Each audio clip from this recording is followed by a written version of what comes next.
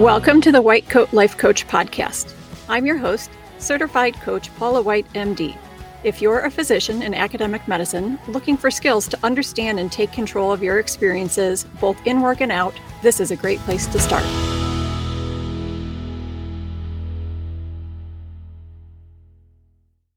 Hey everyone, welcome back. Thanks for joining me again today. I hope that everyone has been able to enjoy what might be the last few days or weeks of this beautiful weather before it starts to get cold. At least here in the Midwest, that's what's going to happen. So today we have another easy topic, no heavy brain work today. Just like last week's topic, this is one of those things that makes perfect sense once someone spells it out, but it might not otherwise be obvious, at least not immediately. And the topic of boundaries is closely related to the topic of rules, imaginary or otherwise. I know everyone is familiar with the concept of a boundary, and I'm pretty sure everyone has had at least a few episodes in their life of trying to enforce boundaries and failing. Things like telling someone you can't do this anymore, but they keep doing it. Or you have to do this from now on, but they don't. And then when the boundary is violated, we might be angry at the other person for whatever they did or didn't do, or we might be frustrated with ourselves for failing to effectively create and enforce a boundary. But the issue isn't with your skills or lack of skills, and it isn't really even with the other person's behavior. The issue is almost always with the construction of the boundary. There are 3 key ingredients to a good boundary, and you need to be very clear with yourself about these. Number 1, what exactly you want to happen or not happen. Number 2, what you will do if there's a violation. And number 3, how you want to feel about it. Boundaries may or may not involve time limits or deadlines. They might be tiered. The other party may or may not even need to know that the boundary exists. The reason most boundaries don't work is because the way that most people think of a boundary is focusing on controlling someone else's behavior. And as we've said 1,000 times already, we don't get to control other people. So, therefore, most boundaries are set up to fail. Well, so what's the point then? The point is for us to have a good sense of our own needs and values and to have enough devotion to our own well-being to prevent those from being violated, or at least to reduce the chance of a predictable violation. So the first pitfall of a boundary is not being clear in your own mind about item number 1, exactly what you want to happen or not happen. If you're thinking of a workplace or burnout type of example, something like, my office needs to stop abusing my schedule, is a great example of a terrible item 1. It's way too vague. What does abuse mean? How do we recognize it? When does it need to stop? Is there any amount that's tolerable? What happens if they don't? You can also see that there's a lot of emotion and at least a little bit of a villain story here, and that's not going to be helpful. So if we try and clean it up and make it a bit more specific, something like, no overbooking my last appointment on OR days, that is a little bit better. As an aside, I don't personally have this problem. I find it far too stressful to try and do office and OR on the same day, since OR has so many wild cards. And I'm fortunate enough to work in a practice model that allows me the luxury of being able to keep those 2 things separate. I'm also fortunate enough to work in offices with very experienced triage nurses who have a very good sense of what's urgent and what isn't, and they wouldn't overbook anyone's last appointment of the day without checking with them first. But anyway, I know this is a real thing for lots of people. You have very good reasons for not wanting that spot overbooked. If you're late for the OR, it's a dissatisfier for the patient, you, and the OR staff. If you're consistently late, you might lose your start time or your whole block. So making the first part really specific, like no overbooking the last spot on OR days, it's much more measurable than abuse. But even so, there are still some potential issues. It assumes that everyone who has the ability to book and overbook patients knows the rule. And they know when the OR days are. And they know what the last spot is. But if these are all valid assumptions, it's the reasonable item 1. So then we look at the second part, what you will do if there's a violation. And this is where things get a little trickier. Remembering that we can't control other people, let's assume that someone's going to break this rule and violate your boundary. What will you do? Will you see the patient anyway and just be mad about it? If that's the plan, it's not a boundary. It's not protecting you in any way. Will you see the patient anyway but file an official complaint against the scheduler or nurse who did this? If so, what might be the consequences for that person or for you? And how do you feel about that? How do you want to feel about that? Will you refuse to see the patient since it was an unauthorized overbook? Do you have that authority? If so, what might the repercussions be for you?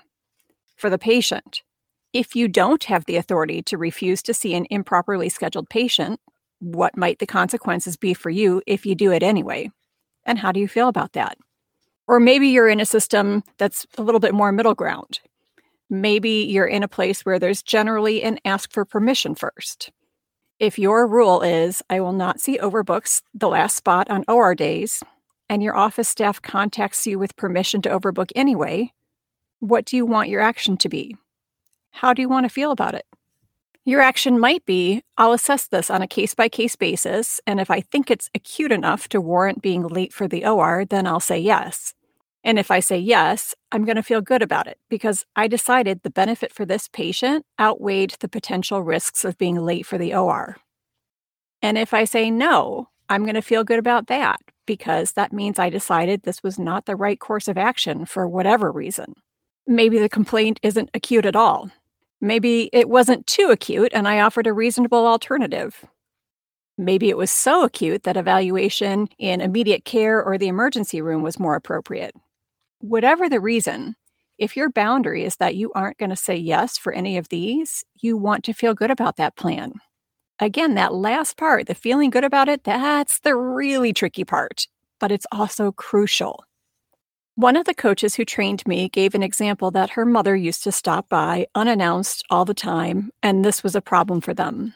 I don't know exactly why it was a problem, but from her description, it sounds like it definitely wasn't a pleasant, unobtrusive pop-in type of thing. So eventually, the coach set a boundary with her mom that if she came by unannounced and uninvited, she wouldn't be allowed in the house. They would just lock the door and pretend she wasn't there. My thoughts on that? Ouch. This was a good boundary for her. It was clear and specific. The action was within her own control, and she knew how she wanted to feel about it. But it would not be a good boundary for me. Other people can't construct your boundaries for you because they don't know what your limits are, and they don't know how you feel about things or how you want to feel about things. For years, I've had an internal boundary regarding some people that I see rarely but regularly who have a history of expressing what I feel are bigoted points of view. Over the years, there have been plenty of discussions and arguments, and I'm pretty confident that neither of us is going to convince the other otherwise. So my boundary is that if they start in on things that I find offensive, I will leave, no matter what the circumstances are, even if it's my own house. Now, before you start thinking, well, that's not fair, you shouldn't have to listen to things like that in your own house, I agree. But if I've invited people to my own home by my own choice, and I'm aware of the possibility that they might behave this way, I really shouldn't be surprised when or if they do. I don't have to like it, and I don't have to stay to listen to it. But making them leave is another way of controlling their behavior. I can do it if I'm prepared to physically overpower someone and drag them out of the house. Now, realistically, I'm pretty sure that if someone said something offensive to me in my house and I asked them to leave, they probably would, but I can't be certain of it. If I want my boundary to be airtight, my action has to be something that I know I can control. I can leave in the middle of a meal. I can leave a vacation and book myself a hotel or fly home. And I would never go on a cruise with someone that I was worried about a situation like this. I probably wouldn't go on a cruise for many reasons, but something where I really truly could not remove myself, that's a no-go for me. By the way, this is an example of a boundary that the other party doesn't need to know about. It's all about what I'm willing to listen to and to tolerate and what I won't. So remember last week we talked a little bit about rules when you're in a position of authority. You need to set clear expectations, consequences for when expectations are not met, and follow through. I'm sure all of you pediatricians out there have way more expertise in this with all the parenting advice you have to give. There are a whole lot of parallels between parenting and managing. Skills for one can often be modified and adapted for the other. So remember last week I gave the example. I told the kids, if you do that one more time, I'm turning the car around. I nailed it with items 1 and 2. Very clear and specific directive and an action that I was in complete control of. But I flubbed the third part big time because I didn't give any thought at all to how I was going to feel about this. While it was ultimately an effective method of discipline, it was an utter failure of a boundary because the whole idea of a boundary is to protect yourself from harm. And the action I chose sort of inflicted harm on me, at least in the short term. When you're constructing a boundary, you have to think through how you want to feel about it or how you're likely to feel about it. I can't overstate how important this point is. If you've made a boundary and the way you're currently thinking would make you feel lousy if you enforced it, that's not going to go well. You're either going to not enforce it and then probably judge yourself for that, or you're going to enforce it and feel lousy and then probably resent the other party and concoct a villain story about them. So you need to examine that and figure out which part needs to get cleaned up. Is it the action? Is the action somehow not congruent with your values? Or do you need to clean up your thinking? Are you holding back with your own self-preservation because you're trying to keep everyone else happy, even at your own expense? And even knowing that you can't make someone happy or unhappy or mad or anything because we don't control other people's emotions. It might be something that takes a bit of work to get the thought part right. You might have to do some stepping stones. If the action is one that really resonates with you as the right thing to do, figure out how you want to feel about it and then work on your stepping stones to get there. And with that, we'll wrap it up for today. Thanks for joining me. I will see you back next time.